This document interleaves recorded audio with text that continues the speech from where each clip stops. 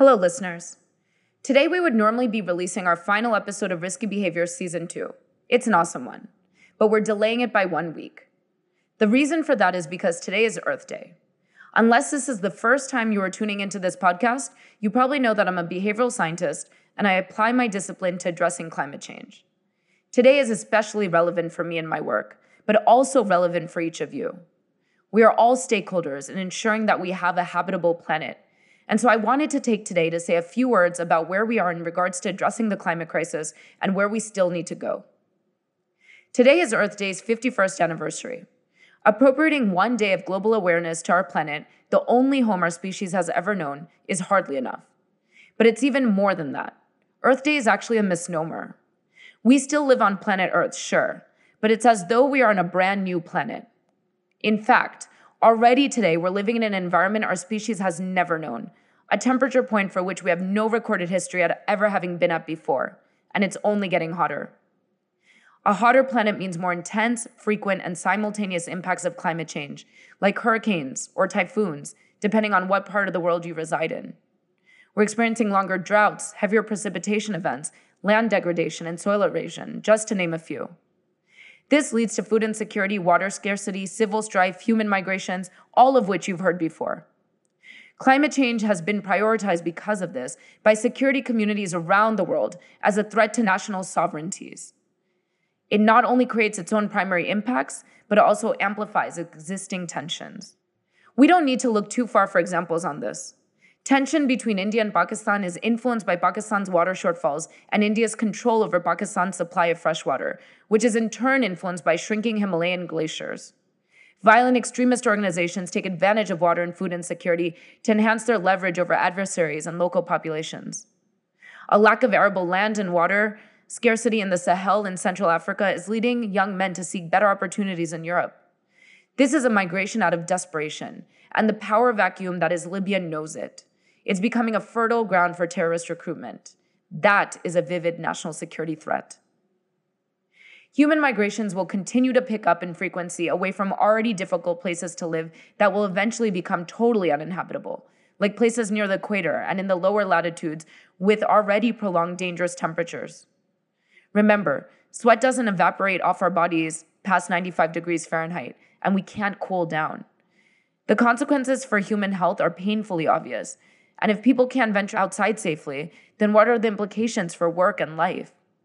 People don't just stay in places and die. They will move. They will move north away from the lower latitudes.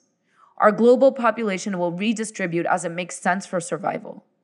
But the good news is that we can anticipate and map movements of people. We can proactively prepare for relocations and manage retreat from vulnerable locations. We can anticipate what is to come. And we must make sure that we max out and stabilize our global temperature increase at no more than 1.5 degrees Celsius from pre-industrial levels by the end of the century. I'm not interested in seeing what beyond 1.5 degrees Celsius looks like for our planet. We still have time to prevent that from happening. So let's actively mitigate against anything hotter than 1.5 degrees, and let's begin to actively adapt to the reality of our new environment. Because we are at this new temperature point, past data is increasingly useless for predicting future climate or weather patterns going forward. This is not necessarily a bad thing, because while we're facing unprecedented risks, we're also facing unprecedented foresight. We have more ability to predict future impacts better than ever before, and it's with this knowledge we are now venturing into exploring our new planet. Sure, we haven't gone anywhere, but our environment has aggressively changed around us. But it's not just our environment that's changed. It's the power landscape. We can argue that the bilateral nature of international relations is quickly giving way to multilateral needs and cooperation. The risks we face today as a global collective do not respect arbitrary political borders, and not only are isolationist approaches archaic, they aren't an option. We must work together, and increasingly organizations charged to protect our collective global interest, like the UN, like the IMF, and even new military alliances, like the International Military Council on Climate and Security, are stepping up. Just look at this impressive effort. Individual actors don't get much appreciation in traditional international relations either, but we've witnessed how one young person, sitting in front of Sweden's parliament with a protest sign, rallied the world's youth and their allies to demand change. I am the proud U.S. representative for We Don't Have Time, a social network with 25 million plus reach whose sole purpose is to share good ideas, scale solutions, and amplify the hell out of efforts like Greta's to urgently and together confront and solve this climate crisis. And we can solve it. We have the tools, we have the science and tech innovation, behavioral interventions, and more to make our fears today a chapter of study in future history books rather than actually materializing. And we need fear to get people's attention, to cut through the saturated information landscape. We are all stakeholders in this, and we all have a role to play. So scare the hell out of your networks. Take it from a behavioral scientist, it works. But the goal isn't to mobilize people or to cause undue stress and anxiety. Rather, we need fear as a motivator. We need to redirect our fear in a healthy, hopeful, effective manner to come together, to share ideas, to scale solutions, and to ultimately confront and overcome this crisis. So use the tools we have now. The We Don't Have Time app is free. Connect to one another and amplify your efforts.